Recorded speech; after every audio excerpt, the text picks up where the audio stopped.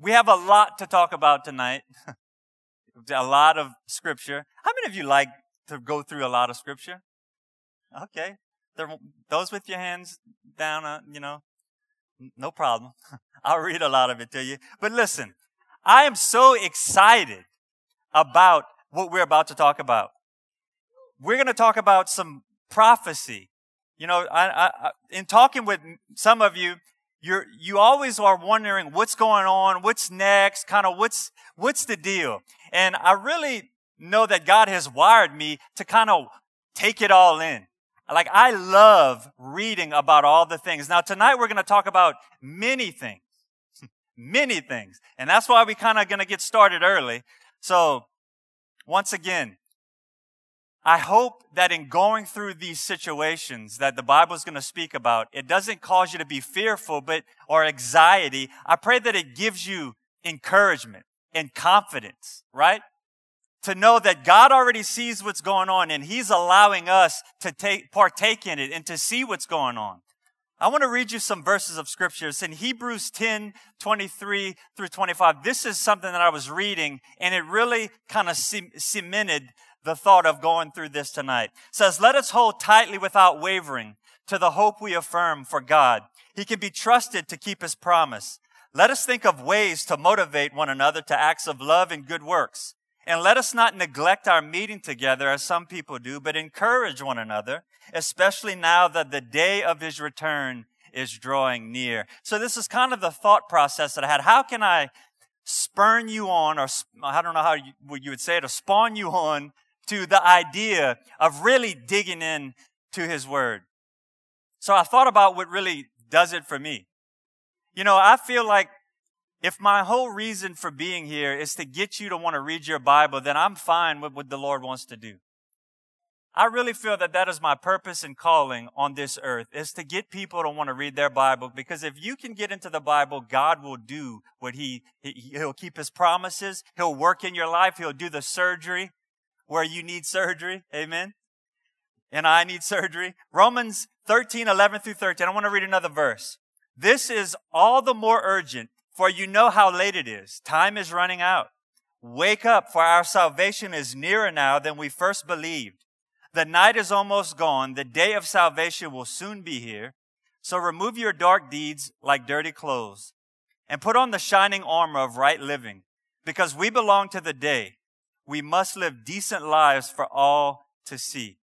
So the question is, I always read verses of scripture and I say, okay, what does this look like in my own life? So the question is, are you sleeping? When you think about, are you sleeping? How do you know if you're sleeping? Well, you don't know that you're sleeping until you wake up, right? Think about this. Have you ever dozed off not knowing you were sleeping? Or you doze off in the middle of a conversation, those of you that are married? Not that the conversation is not interesting, but they're just with you during the highs and lows of life when you're very tired or you're very awake. There'll be times I'm talking to Shannon and I would just fall asleep and wake up and be like, what was the last part she said? It's not that it wasn't interesting, it's just I crashed, all right? Now, and when you're sleeping, you dream of things that you wouldn't normally dream of or think of or do, right? Sometimes when people are in a state of sleeping while they're walking with the Lord, they may give in to a lot of things that they normally would not give into. They would do things that they normally would not do. That's how you can tell if you are sleeping spiritually. You're just kind of giving in. You're not fighting off temptation and all these different things. And you all know exactly where I'm at with this. And number 3, we hate the alarm. Right? I mean, we just take the alarm off. But I wanted to tell you these verses because I want you to see that the Bible is living and active. And there's some things that I feel like if I could bring them out rightly, it will give you like some paddles that will just shock you, right? Because they shock me. And so as we go through this, when I think about the Word of God, we can look at history, and we know that history is proving the Bible 100%. And I can give you some examples. They found where the children of Israel crossed the Red Sea. They found the Solomon's pillar. They found wheels and axles from chariots at the bottom of the Red Sea. They found horse hooves. They found bones of people that were drowned during the Red Sea crossing. I don't know if you know this or not. They found Noah's Ark on top of one of the mountains in Turkey. And it's actually, they've done all of the scientific work. All of the wood is to that time period. The specifications, everything is 100% accurate. They found in Saudi Arabia, Mount Sinai, where the top of the mountain was burnt. They found the cave of Elijah. They found the altars that were set up in Saudi Arabia. They found where there were engravings of golden calves on these altars. They climbed this mountain. But on the way there, they saw the 70 palms and the bitter springs of Marrow. And there's something that's very interesting. Now that Saudi Arabia and Israel are friends, and Saudi Arabia is now on our side, so to speak, because they see what Iran and all of these areas are doing, and that's Shiite and Sunni. So they finally decided, hey, let's get with these guys to protect us from Iran. So what the prince of Saudi Arabia was talking about doing is building a $500 billion city and opening it up for tourism and building it where Mount Sinai is. See, for years they've kept it out because they wanted to keep it hidden, but you can look at it. I mean, there's people like Bob Cornuke and Ron Wyatt and Patty and Jim Caldwell that have gone in and videotaped all of the things that they saw. They've done testing on the rocks that they've broken the rocks open that have the fire that came down and burnt the top. So they're able to see exactly what happened, because if it was just burnt, it would have burned all the way through. But they said that when it came down, it burned just the top. There are so many different areas that have been proven, listen, not 90%, 100% accurate. Then you in your own life, you see the Bible is 100% accurate in the way that it has regenerated. The Holy Spirit on the inside of you is showing you when the Word speaks and it comes alive on the inside of you. You see your life and living lining up to what the Bible says or when it does not line up. And that's when conviction comes in. So we know even in our personal life that we can see this coming to pass. Then when we look futuristically, we can even see now that it's 100% accurate.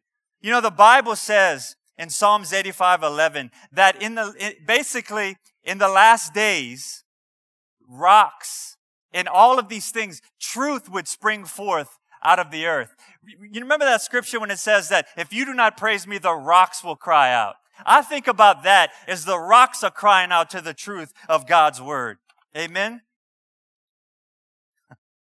Now, many people get full of anxiety when we talk about the last days. But listen, this is the greatest time to be alive. You can talk to an unbeliever, you can talk to a believer, and this will give you the frissons. Amen? Tonight, we're going to talk about things in Ezekiel 38 and 39. Remember, we talked a couple of weeks back about what was happening. This is kind of part 2 of that. We're going to talk about Isaiah 17. We're going to talk about Zechariah 12. All of these Old Testament prophecies. Daniel 9:27. Technology. Exploding technology. Weather. How many of you know we're not in the best of weather patterns? The Bible speaks on all of these things. How many of you been hearing about dividing up Israel? I just want, these are things, you may not even read this in the Bible, but I'm just saying in the news. How many of you are hearing that? How many of you been hearing about a new temple wanting to be built? How many of you been hearing about a peace agreement or the greatest deal in human history? During the 7-year tribulation, there will actually be a temple there, and there is a peace treaty that is actually signed during that time. And we see that they're even talking about that today. How many of you heard about all eyes will be on Jerusalem in the last days? Every eye will be on it. It will be like a cup of trembling. The Bible says that. And there's a couple of prophecies that are written back then that we now have the ability to see them. we see that we're now in the generation of understanding what the Bible has said, when people that wrote them so long ago, thousands of years ago, were probably clueless to what they were seeing. So these are really 3 reasons why I want to talk to you about that. So I thought you'd find it interesting. I thought it would calm you. You know? And I want to once again drive home the point that we need to wake up. We need to wake up. I'm telling you, I talk to so many people. There's this blanket of weariness, this blanketness where it's like people are just sleeping, so to speak. And I want to just put the alarm loud, right where it just wakes us all up. And I'm not talking about here. I'm talking about everywhere. I'm telling you, it's like that everywhere. You're fighting it in your own self. You're fighting love growing cold, right? All of these things that the Bible says will be in the last days, not even looking at your neighbor, look how it's affecting us. And that's how I begin to see things and want to expose them, so to speak. And number 3, once again, to show you how impeccably, 100% with pristine accuracy, you can put all of your faith and trust in what the Bible says. Amen? So number 1, Israel is always God's prophetic timepiece. You probably have heard that before. How many of you really read prophecy or study prophecy, or you're clueless about what prophecy is? You can raise your hand both. Okay, no one. Wow. Okay, so we're going to try to do remedial. We're going to try to do high school and college, all right?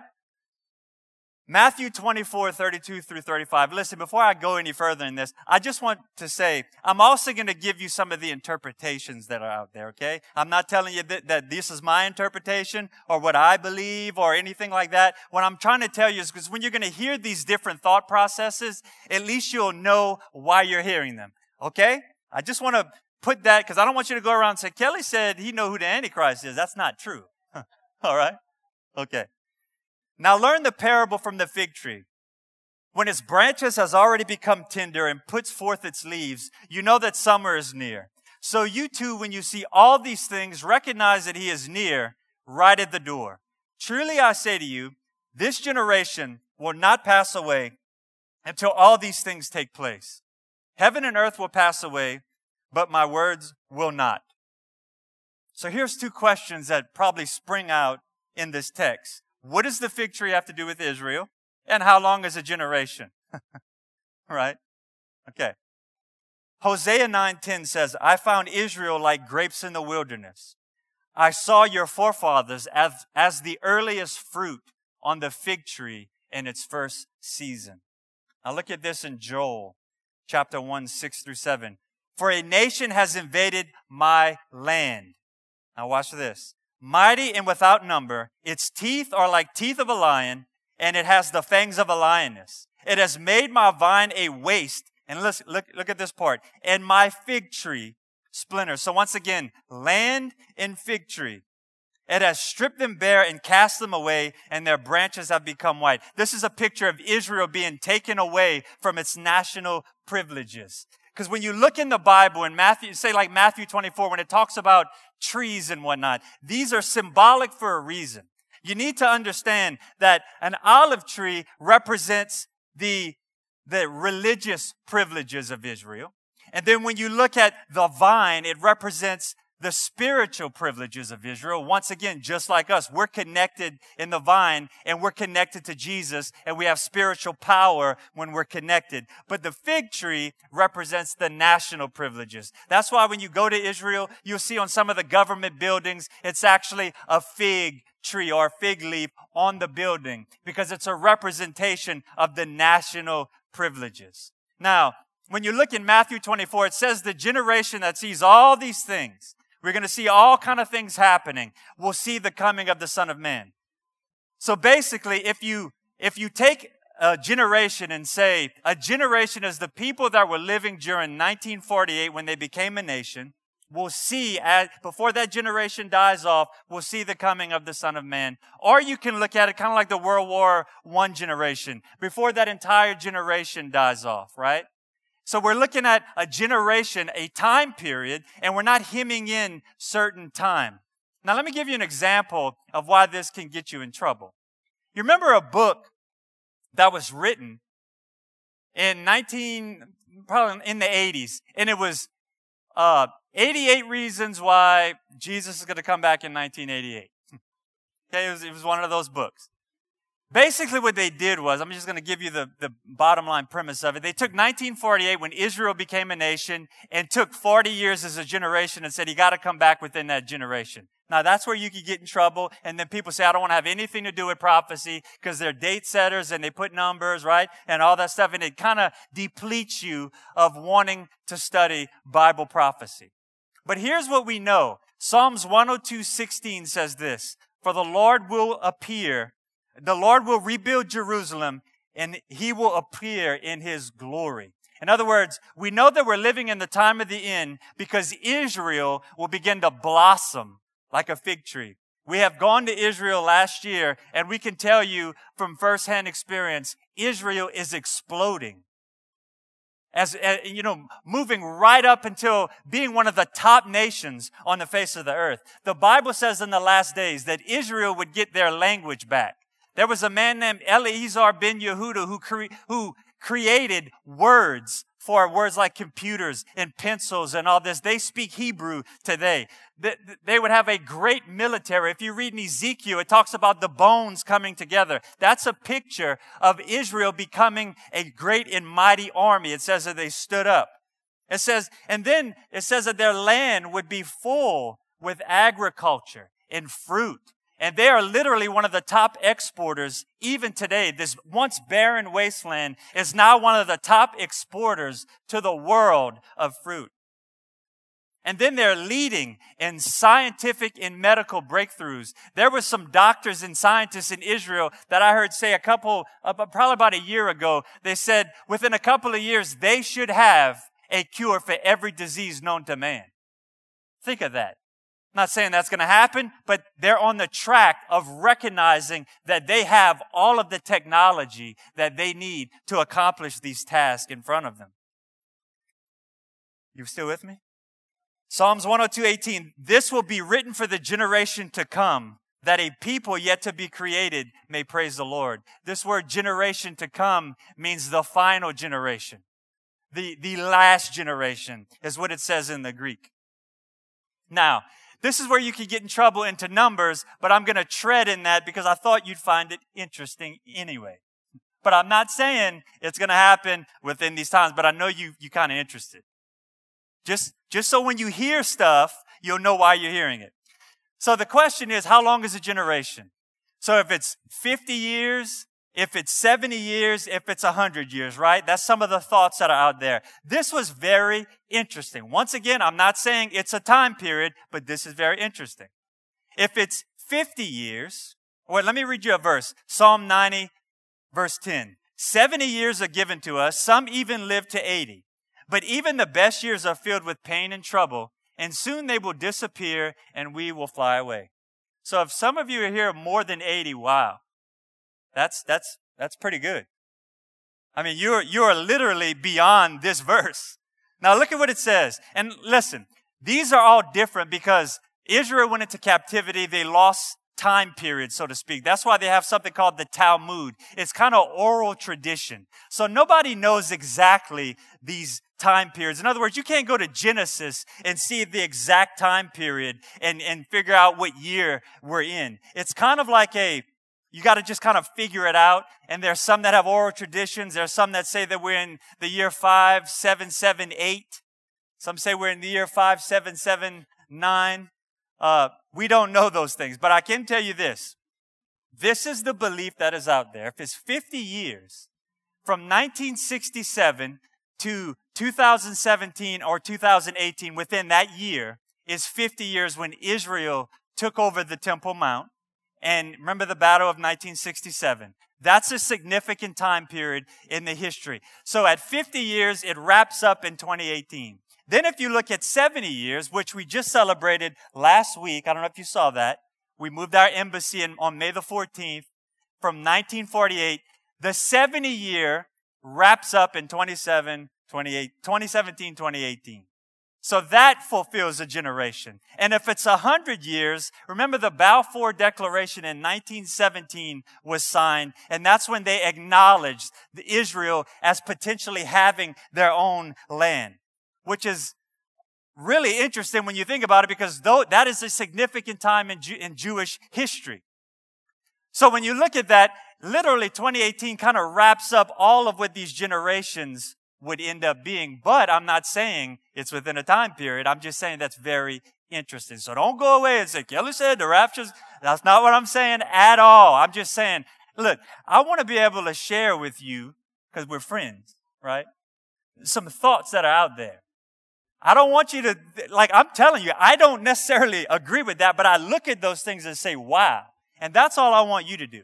Look at those things and see for yourself. Because I'm not telling you it's going to be within that time. I got to keep telling you that. I don't necessarily believe that. I say that's very interesting. Number 2, wars and rumors of wars. Now, when you look at what's happening, you remember we talked about Ezekiel 38 and 39. Basically, what is happening is you see the nations that when you look on an old map, it's Magog and Persia and all these things. Well, when you take them and you talk about them in today's terminology, it is Russia, Iran, and Turkey. How many of you been seeing that on the news? Russia, Iran, and Turkey. And what they're doing is they're in Syria. The Bible says they come out of the north place, which is to come into Syria, and they go after Israel. Now, what's very, very interesting, I'm going to show you a couple of pictures. Don't get hung up on the pictures.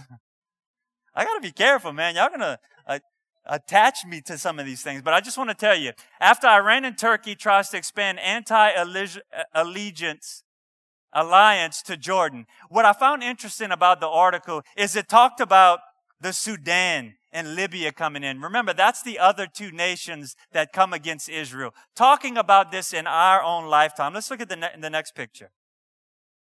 Jerusalem Post says, Erdogan says, Turkey will not allow Israel to steal Jerusalem for the Palestinians. This was just recent. When they moved in and, when we put our embassy in Israel, this came out. So basically, the guy who's running Turkey is trying to rebuild the Ottoman Empire, which is anti-Jewish. Okay? And they're trying to take over the land, basically, of Israel. Now, this was really cool. So I'm going to share it with you once again as friends. All right? Ezekiel 38 verse 13. Sheba and Dedan and the merchants of Tarshish with all its villages will say to you, have you come to capture spoil? Have you assembled your company to seize plunder, to carry away silver and gold, to take away cattle and goods, to capture a great spoil? Now, Sheba and Dedan in the Bible is Saudi Arabia, and some translations say Tarshish are the young lions. So which leads people to think that it's possibly, because Britain is a lion, possibly the young lions could be America that came out of that. So basically what you have is you have the young lions and Sheba and Dedan on the sideline, not engaged in the battle, saying, have you come to take a spoil? Now, I was watching Judge Jeanine Pirro. She was talking in May 19th, 2018. I want you to hear the terminology that Benjamin Netanyahu said. This is the transcript. But Iran, this is Jeanine Pirro talking. But Iran now is aligning itself with Russia and has its proxy in Syria. And Netanyahu says, yes, I think Iran wants to move its army to Syria now that the war against ISIS is winding down there. And Jeanine Pirro said, really? And this is what Netanyahu said. Yes, because I think they're in competition now for the spoils, if you will. I thought that was interesting. Nobody calls anything spoils anymore. And yet he said this, and we know that they found gold that they're planning on using in the new temple, and they found oil and all these things. And we know that Turkey, Iran, and Russia are struggling financially. Isn't it amazing that God can see what's in the heart of these people and their reason for coming against Israel? But they're saying, oh, it's because of this and that. But God Almighty is telling us the motive behind what's happening. Even to the point that Saudi Arabia has been against Israel for so many years, and all of a sudden, it's Turkey that has flipped, because people in Israel used to take vacations to Turkey.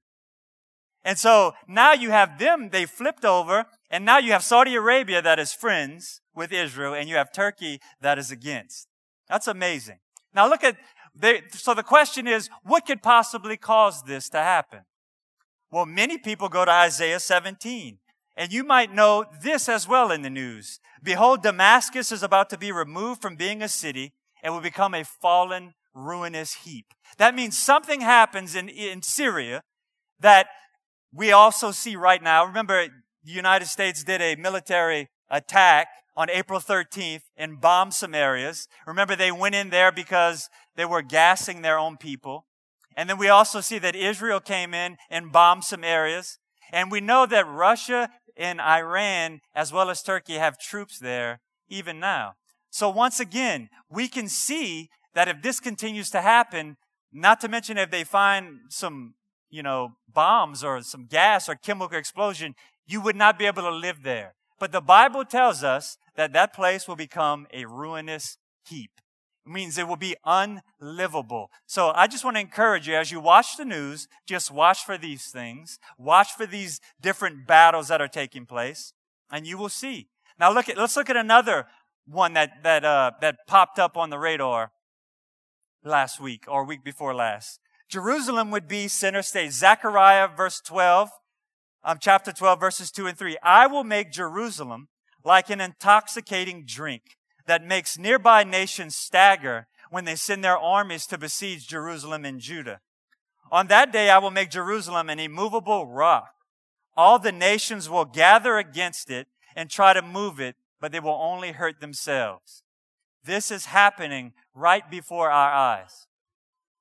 This is amazing. I don't know if you get excited when you see the Bible spring off the newspaper, but I tell you what, man, I started running around the house. My dog is like this. But when I see that, I'm like, wow, God, this is amazing. How did you know? Once again. But listen, the Bible says in the last days there would be something that happens that all of the nations that will want to come against it, and it says it'll be like an intoxicating drink. Did you see the vote out of the United Nations? Let's look at the picture. Think about this.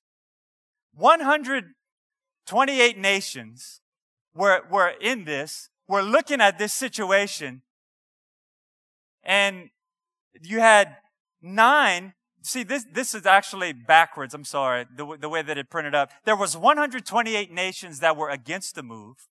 Okay, so I grabbed the wrong picture.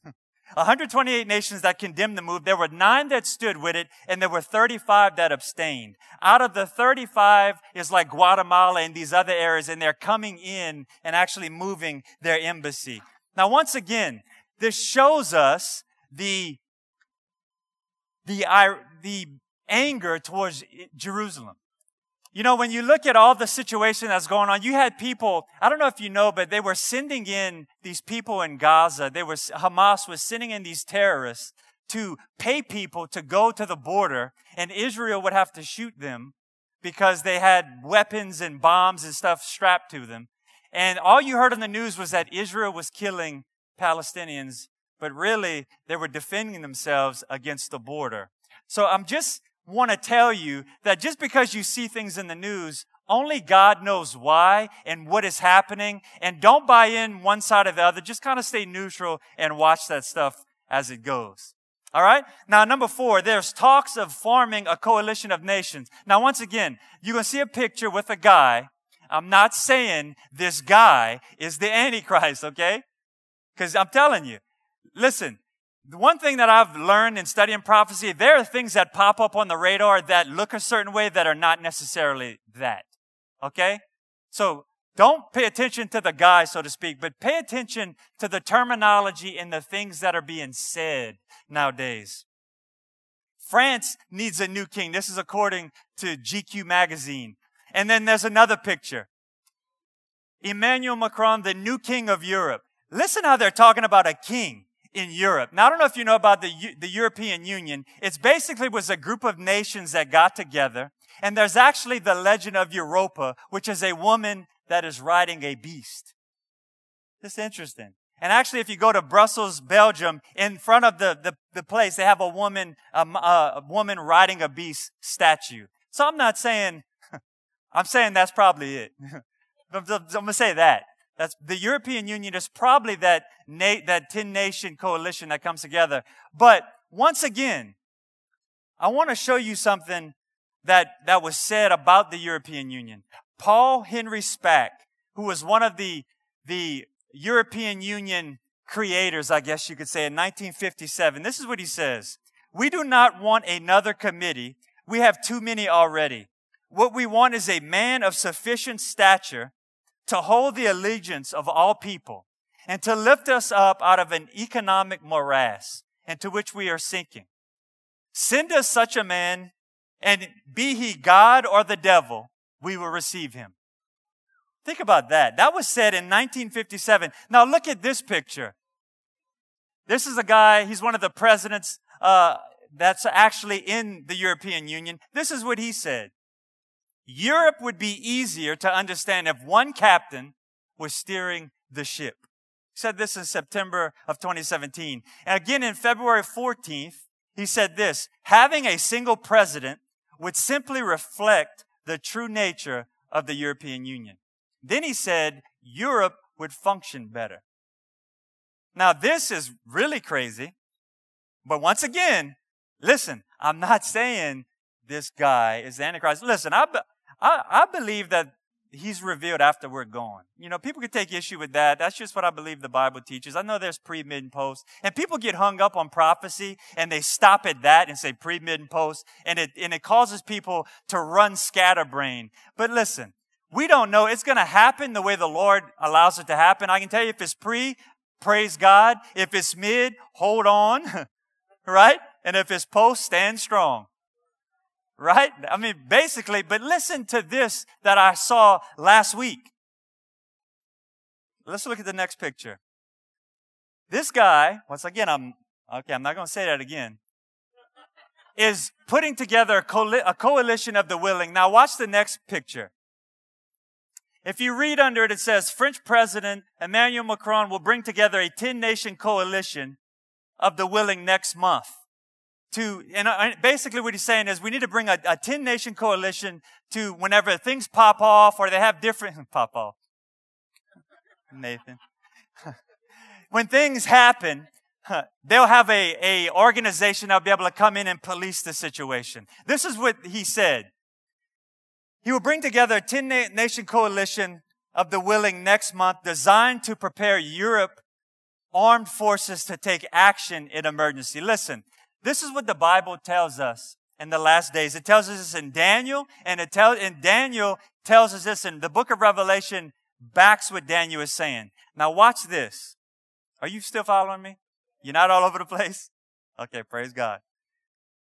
So there's a 10-nation coalition. Now once again, I'm not saying this is the 10-nation coalition, okay? I'm just saying look at the terminology. Not 9, not 8, not 7, not 12, 10. Now look at what Daniel says in Daniel 7 through 8. After this I kept looking in the night vision, and behold, a fourth beast, dreadful and terrifying and extremely strong, and it had large iron teeth. It devoured and crushed and trampled down the remainder with its feet. And it was different from all the beasts that were before it. It had 10 horns. While contemplating the horns, behold, another horn, a little one, came up, and 3 of the first horns were pulled out by the roots before it. And behold, this horn possessed eyes like the eyes of a man, and a mouth uttering great boast. Now in Daniel 7:23 through 24, as you go down a little further, it says the fourth beast will be a fourth kingdom on the earth, which will be different from all the other kingdoms and will devour the whole earth and tread it down and crush it. As for the 10 horns, out of this kingdom, 10 kings will arise, and another will arise after them, and he will be different from the previous ones and will subdue 3 kings. Once again, it's saying the same thing. Now watch when you get to Revelation 17:12 through 13. Then the 10 horns which you saw are 10 kings who have not yet received a kingdom, but they receive authority as kings with the beast for 1 hour. These have one purpose. they give their power and authority over to the beast. So basically what it's saying, these 10 horns and 10 kingdoms represent 10 nations that come together, and out of that 10 comes the man of sin, or the Antichrist, that comes to rule the world. That's what these verses are saying. So I'm only saying, once again, these are 10 nations that the Bible is talking about. Look at the terminology. Listen, when you look at what the Bible says and you looking at things that are happening right now, listen, it is not a coincidence. If anything, hear that. Now, once again, point number 5, technology in a generation of knowledge. In Daniel, it says, "But as for you, Daniel, conceal these words and seal them up until the time of the end, which is now. Many will go to and fro, and knowledge will increase." This is knowledge of prophecy. This is knowledge of things in the future considered back then. If you think about it, from the Garden of Eden till 1900, everybody rode horses, right? Basically. And then from 1900, you have people flying in airplanes, you have cars, you have people traveling to space. That is traveling to and fro. You know, I was looking at a verse of scripture. When you look in Israel and you come to Israel, you land in a place at the Ben Gurion Airport, which is in Tel Aviv. Now, there's a verse in Isaiah 11:14 that is always makes you scratch your head, but for the first time we could understand what this verse is saying. It says, "But they shall fly down upon the shoulder of the Philistines towards the west." Now let's look at this picture. This is a picture of Israel. Ashdod, we actually stayed in. That's the land of the giants. There wasn't giants when we were there, though, just so you know. And then all of these nations that go along the coast is where the Philistines basically ruled. Around Tel Aviv, Jaffa, and all these areas. Now look at what it says. There's a word that is used for fly. It's the word that talks about birds flying, or it talks about doves flying in Psalms. It even talks about the cherubims flying in 2 Samuel. It's the same word. So it's not hyperbole, or it's not, it means something else. It's literally flying. So this is what it says. When you look at it, they shall fly down upon the shoulder of the Philistines. Now, when you look at this picture where the plane is, there's a little spot. It's called the ketef, and it means shoulder. It's the high level where it's the upper part of the land. So basically what it's saying is that there will be a time when people will be able to fly in on the shoulders of the Philistines. That is a verse that no one understood until now, and is showing us that Isaiah said this all of these years ago, and he must have looked crazy to people around him. But today we can see it happening before our eyes. Amen? Amen. Praise God. Now look at this. Revelation 1:7. The Bible talks about he is coming with clouds, and every eye will see him. Now this is probably the elementary version that you would know, right? How is every eye going to see Jesus when he comes back? And then there's 2 witnesses that are killed in the book of Revelation, and the whole world watches them as their bodies lay in the street for 3 days. And then God miraculously raises them from the dead, and everybody sees this. How would you think that this would be possible? What you think? Satellite, Facebook, right? Facebook, no. Satellite, cell phones. We can see things happening on point. Could you understand this back in the day? How would the whole world see this happen? We are the generation that can understand this for the first time. Then there's another verse. Think about this, written in the days of John. He required everyone, small and great, poor and slave, to be given a mark in their right hand or their forehead, and they cannot buy nor sell. Think about that. How in the world could that be? We see that today, the possibilities. Now, we don't know what that is, but we're in the ballpark of seeing how this can happen. Once again, we're the generation of understanding. And you see, like it says, when you see all of these things, we're in the generation that is seeing prophecy after prophecy happening. I mean, it is absolutely amazing when you think about it. Then you look at the earth's groanings. Remember in Luke 21, it says there will be signs in the sun, the moon, and the stars. Earth dismay among nations, perplexity at the roaring of the seas and the waves, men fainting from fear of expectation of the things which are coming upon the world. And the powers of the heavens will be shaken. And they will say they will see the Son of Man coming in a cloud with power and great glory. But when these things, listen, begin to happen, right? We've been seeing this. When we begin to see, lift up your heads because your redemption is drawing nigh. Think about that. The thing that always struck me about these verses, it's in the context of the second coming, not the rapture. When you see all these things, because he's answering the question, when are you coming back to set up your kingdom? That's at the end of the tribulation period. So he's saying when you see all these things happening, so if they're happening now, how close are we? That's the question that we must ask. Now, what is this saying? What is he telling us we should be seeing?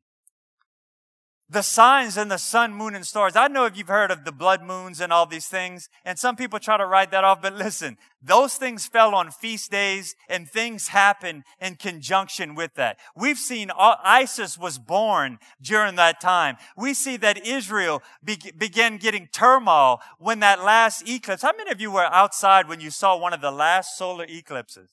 That was prophetic. That was biblical understanding. The moon shall be turned to blood, and the sun shall not give its light before the great and terrible day of the Lord. Now, when you look at that word, when it talks about dismay among the nations at the roaring of the seas. Okay, if you remember when the tsunami hit I have it written down, in Indonesia, it was around Christmas time. There were some people that were in one of the top balconies, and they were Muslim. And when they gave their interpretation of what happened, in other words, when they talked to the news, this is what they said. They said when they heard it, it sounded like an echo.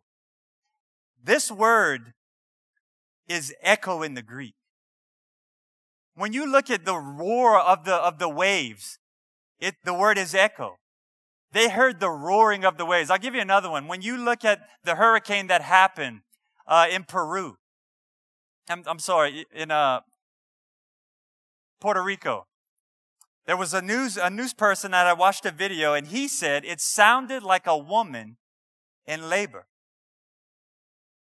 Now, these are secular people saying things that the Bible says in the time of birth pangs. So, it's amazing because when you see all of this, it's talking about flooding. It's talking about, when you look at the days of Noah, what happened? The ground opened up. There was, what causes that to happen? An earthquake. When the plates shift, the fountains of the deep open. That's what causes tsunamis. Not to mention the rain from the top. I mean, it shouldn't strike us odd at all the flooding that has taken place. That's how it is in the days of Noah. And we're living through this right now. So even though we see these things and we're looking at hurricane season coming up, we can still have confidence and assurance that God is not up there saying, oh man, I forgot about that. He sees everything. He knows everything that's happening, and God will bring us through to the other side. Then it says this in Joel 2:30 through 31. I will display wonders in the sky and on the earth, blood, fire, and columns of smoke. The sun will be turned into darkness and the moon into blood before the great and awesome day of the Lord. We're wrapping up pretty soon here. Now, when you look at this, the question was the blood moons and the sun turn into blood. The question was, how do we know that's at the time of the end? Because of this verse right here. It tells us, look at it again. It says, the sun will be turned into darkness. Back up to verse 30. Blood, fire, and columns of smoke. This is volcanic activity. From 2015, before all of these blood moons started happening, the Smithsonian showed all of the volcanoes that were erupting. And in fact, geologists have said that we must be in a season of volcanic activity. So you're living in the last days when you see the signs, the sun, moon, the eclipses and all these things accompanied with volcanic eruptions. And how do we know that? When you look at lava, it looks like blood. So when you see the Joel writing this, he's seeing these things. The Lord's allowing him to see, but that wasn't what really cinched it for me. It says, normally the word for a column is the word amud, but Joel uses a word called Timarah, Timarah, and this is what it means. It's a cloud that has a column appearance. Now look at this picture. I was looking at some pictures through the Atlantic. Look at what it says. The Calbuco volcano erupts on April 22nd, 2015 due to the eruption of the volcano with a smoke column 20 kilometers high. So even it's using a picture of a column. And we know that this is what Joel was talking about because this is the Hebrew word that he used. So in 2015, 2016, 2017, 2018, it's been massive. I mean, I'm not going to spend the time to go over all of them with you, but you can look that up yourself. And it is an enormous amount of volcanoes. And in fact, we're in the process of seeing one right now. And they say that, if it comes to America, look out, Mount St. Helens and all these other areas. But once again, no anxiety. Not all kind of people going to die because God got to take the Christians out. The Bible don't say that all the Christians died during a volcano, right? It don't say that. It says that we're taken out. Now let's look at something else. I'm telling you, we're wrapping up. War technology. I'm going to read you a verse of scripture that there's no way you could understand this back in the day, but you can see it today. Joel 2:5. Are you getting okay with this? I'm telling you, we're going quick. Joel 2:5-9. With a noise as of chariots, they leap on top of mountains like the crackling of a flame of fire consuming the stubble, like a mighty people arranged for battle. Before them, the people are in anguish. All their faces turn pale. They run like mighty men. They climb the wall like soldiers. And they each march in line, nor do they deviate from their paths. They do not crowd each other. They march everyone in his path. When they burst through the defenses, they do not break ranks. They rush on the city. They run on the wall. They climb into the houses, and they enter through the windows like a thief. Now, what is that? Right? Does anybody know? I'm just curious. Look at what they call tanks in Israel. They're called Merkavas. Look at the picture. Now think about this. This chariot is able to run on top of mountains, go over stubble, shoot fiery darts, fiery ammunition. And the thing about it is, when you look up that word chariot in the Hebrew, it's Merkava. Guess what the name of their tanks are called? Merkava tanks. The greatest tanks on the face of the earth. Could it be that Joel was seeing this when he's trying to describe it? Because what else was he describing? And not to mention, the Jewish people were probably like, oh, that's cute. Let's call our chariots Merkava. So either way, you have something said thousands of years ago, and we can see it today. Amen? Now look at Zechariah 14:12-13. This is the plague that the Lord will strike all the people who have gone to war against Jerusalem. Their flesh will rot while they stand on their feet, and their eyes will rot in their sockets, and the tongue dissolve in the mouth. Think about this. What on earth is this? This could be something that the Lord strikes the enemies of Israel, or it could be a neutron bomb. If you know a neutron bomb, I just found this out as I was looking it up. A neutron bomb, if it were to go off, it would leave the buildings intact and dissolve every living thing. And the only people that have this is China, Israel, and America. And you can actually see video of neutron bombs going off. I mean, it's amazing. But once again, you got to remember, Zechariah is seeing this and he's like, what on earth is this? So they describe what they know. Okay? So once again, we see a city that is destroyed in 1 hour.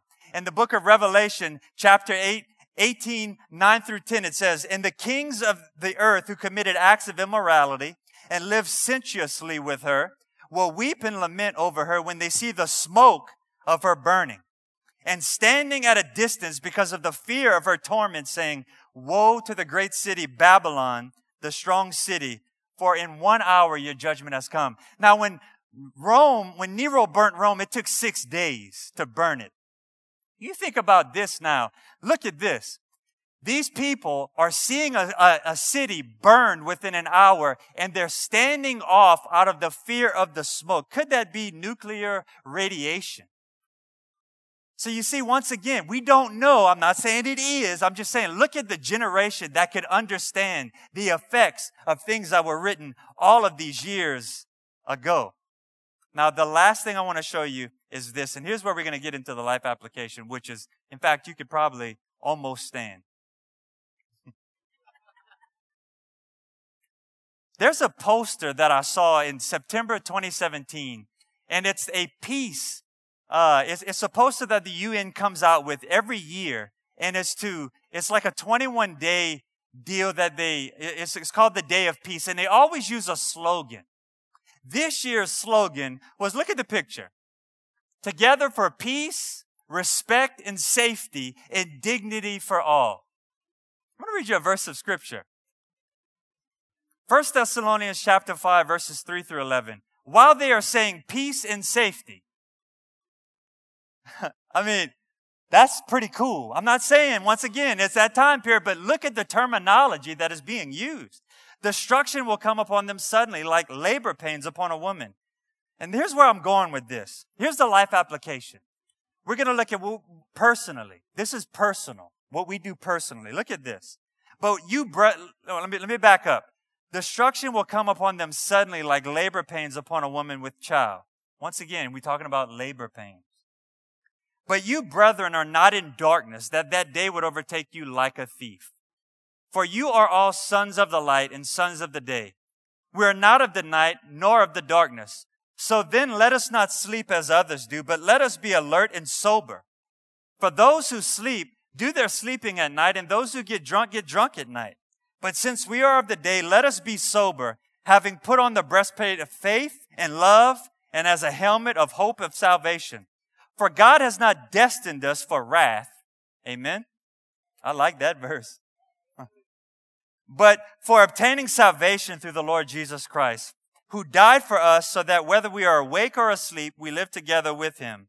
Therefore, encourage one another with these words. So personally, are you sleeping? Because here's the part when people talk about, this is what did it for me, I'm telling you. They always say, well, you can't know, what the Lord's talking about because the Bible says he comes like a thief. But if you read these verses of scripture, he's coming like a thief to those that are sleeping. If you read it, if you go back and read 1 Thessalonians 5, 3 through 11, he is coming for those that are sleeping. I want to read you another verse. So that's personally. Our personal life application is wake up. Now let's look at the church of Sardis, what we could do as a church. Revelation 3, 1 through 3. Once again, look at it. To the angel of the church at Sardis, or to the pastor of the church at Sardis is what this word translates to. He who has the 7 spirits of God and the 7 stars says this, I know your deeds, that you have a name, that you are alive, but you are dead. Wake up and strengthen the things that remain, which were about to die. For I have not found your deeds complete in the sight of my God. So remember that you have received and heard, and keep it and repent. Therefore, if you do not wake up, I will come like a thief. Did you catch that? Who is he coming to the church of Sardis? Those that are sleeping in the church. Listen, Jesus not sneaking up on me. I think about the rapture all day, every day. And he's not intending to sneak up on us. Now, I'm not saying we know the time and all that. I'm just saying we should always be alert, awake, and watching all of the things that are happening. That's what he expects. He doesn't expect us to put a date or a time. He expects us to watch and to live our life as though he can come back at any moment. And that's what Paul was telling them. They obviously had expectation that he could come back then. Right? So the things that we can do as a church, strengthen the things that you are already doing. Whatever you're doing for the Lord right now, strengthen that. Don't let it go by the wayside. Don't get bored in it. Don't, when you go to Next Steps class and all of these things, take that as saying the Lord is wiring me a certain way to put my talents in the context of serving in the church. And I'm going to strengthen that by getting involved in going forward. Listen, there's coming a time where you and I will stand before God, and all that we will have is what we did. What better place to get started and plugged in to the church of Jesus Christ, where you will learn how to get your marching orders of what God has wired you to do and serve in the church and serve in the community. That is the greatest thing you and I will ever be part of. That is what we will stand before God and have. That is our treasures that are being stacked in heaven. Amen. Can we stand?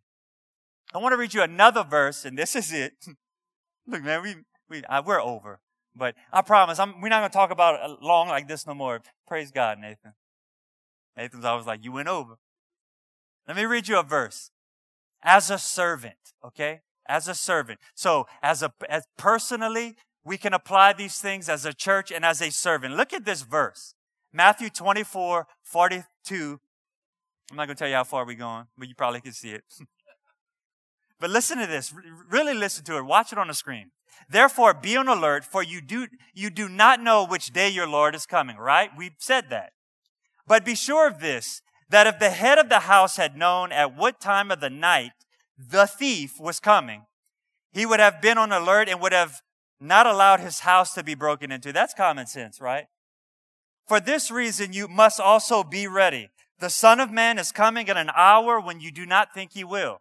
Except for Kelly, because he thinks he's coming all the time. It don't say that. Who then is the faithful, watch this, and sensible slave whom his master put in charge of his household to give them their food in the proper time? Blessed is that slave whom his master finds doing so when he comes. Truly I say to you that he will put him in charge of all of his possessions. Listen, during the millennial kingdom, you and I, when we're given things to do, we will stand before God in faith. If we are found faithful, God will put us in charge of things in the kingdom, and that's going to be amazing. Now watch this. But if that evil slave says in his heart, my master is not coming for a long time, and begins to beat his fellow slave, that's kind of nervy, huh? Like, you that worldly? You just beat somebody? If you got a temper problem, there's any healing. But watch this. To beat his fellow slaves and eat and drink with drunkards. Listen. So the master of that slave, are you catching that? Will come in a day when he does not expect him, in an hour when he does not know. Once again, the faithful slave is watching. He's partaking in the things that the Lord has called him to do. But look who he's coming as a thief to. The wicked slave. Are you getting that? So we can take that about, we don't know anything. He's just going to come when he comes. No, we need to be watching. We need to have one eye on earth and one eye on heaven. And if you can look another way, you can keep one eye on hell, knowing that, man, we're in the middle of the greatest evangelistic time ever on the face of the earth. I would have loved to be alive during the time of Jesus. But listen, this here, right here is the greatest time for you and I to be living. Now watch this. But stay awake at all times, praying that you may be counted worthy to escape all these things that are coming upon the earth. Cue the music. I just want to stand here before you, and I just want to say, I don't know where you are in your own personal life, but number one, I want you to have confidence in the Bible. I really want you to be able to read it and really take it to heart. Really know that it means what it says, right? It's amazing. You and I get to take part of the Bible. We get to read the Bible. We get to apply the Bible. We get to watch God come alive through His Word. And at the same time, we have the privilege of keeping our hand on the plow and doing the work of the kingdom. Now, I don't know where you are tonight, but you might be able to say, man, I didn't even know anything about this. But I know that I'm not where I should be with the Lord. And I want to give you an opportunity right now, because if the trump were to sound, you do not want to be left here. And I'm not trying to scare you. I'm just being honest with you. And if you could say, I want to come into the kingdom of God. I don't want to be here during all that time. We didn't even talk about what that's going to be like. But if you could say, you know what, I don't know the Lord and I want to know Him tonight. I just want to see you lift your hand and I'm going to pray with you to receive Jesus tonight. And I know this is Wednesday night, and I know that many people come that already know the Lord. But if you do not know the Lord, I'm going to give you an opportunity. Let me see your hand. Praise God. Good. Praise the Lord. Now listen, if you're sleeping spiritually, I want to pray that the Lord will wake you up. Come on, join in with me as we pray. Father, in Jesus' name, I thank you, Lord, that even though I may be asleep spiritually, come on, if that's you, you just admit it to the Lord. You don't have to admit it out loud, but Lord, I'm sleeping spiritually. Lord, I ask that you would awaken me to your kingdom, that you would awaken me to the power of the kingdom of God. And Lord, that you would allow me to partake in what you've called me to do. Come on, can you make a decision tonight, whatever the Lord has been dealing with you on, whether it's to leave something behind, some specific pet sin or some immorality or something that you know the Lord is not wanting you to move forward with. Come on, leave that. Just move away from it. And Father, I thank you right now that your children, Lord, will be mighty in these days. And Lord, I'm asking that you would awaken them out of their slumber, out of their sleep, Lord. God, that you would count us worthy to escape all these things. And Lord, I just pray right now, as we continue to move forward during this time, that we would be mindful that you are coming back and mindful of the things that you've called us to do. God, we love you and we thank you right now for allowing us to be part of this time, end-time harvest. In Jesus' name, I pray and ask. And the church said, amen and amen. Praise God. Whew. Thank you for being patient. Listen, if you need prayer for anything, we'll be up here. If not, God bless you and good night.